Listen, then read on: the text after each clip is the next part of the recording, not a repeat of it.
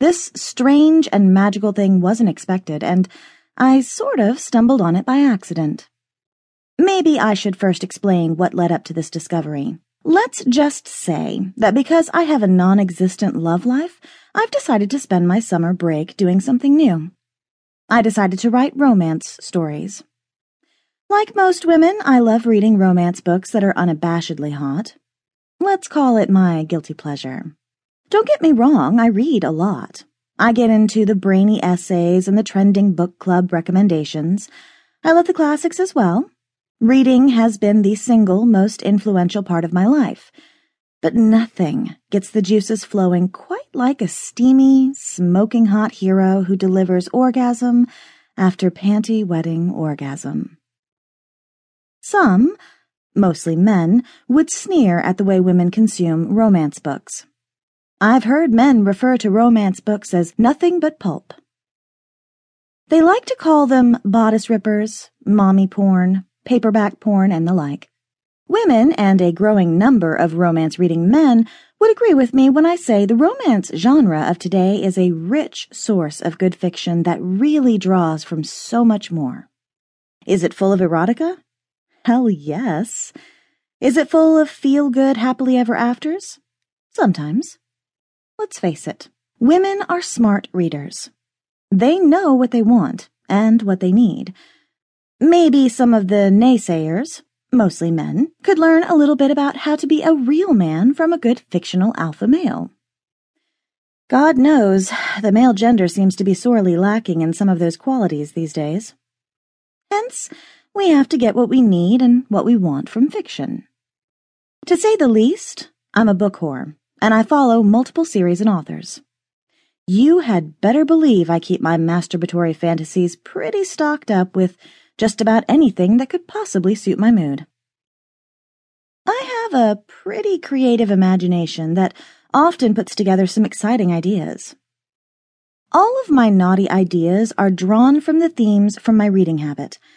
In the past year, I realized that I had developed a true artistic vision, and I pondered what I could do with my creativity. Why not write these stories down? They could someday be bestsellers. Like I said, something strange happened, and that is why I need to keep a diary of what's going on. It all started last fall. I had been casually dating a guy named Carl, a math teacher at the middle school. Don't get me wrong, he's a nice guy.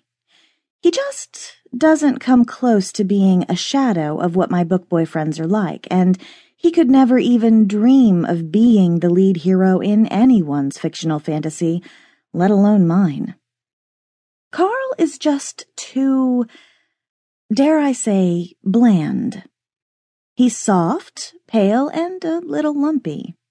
I have a category for guys that fit this exact description: marshmallows. Marshmallows have some good qualities, though. They can't simply be overlooked. They are usually decent guys that are financially stable. They just don't have what it takes to get the juices flowing, if you know what I mean. Carl never gave me that initial jolt that made me even consider having sex with him. The passion never even smoldered. Hell, who am I kidding? The spark never ignited. One Saturday morning, he called and wanted to see if I'd like to go out to dinner and catch a movie. I really tried to ignore him, but he's a persistent little bugger. I found myself scrambling for ways that I could be tactful about saying I already had plans. I mean, it was the day that I had been eagerly awaiting for months. I had finished reading the third book in the Shifted Hearts Vampiric Wolf series the day after it was released.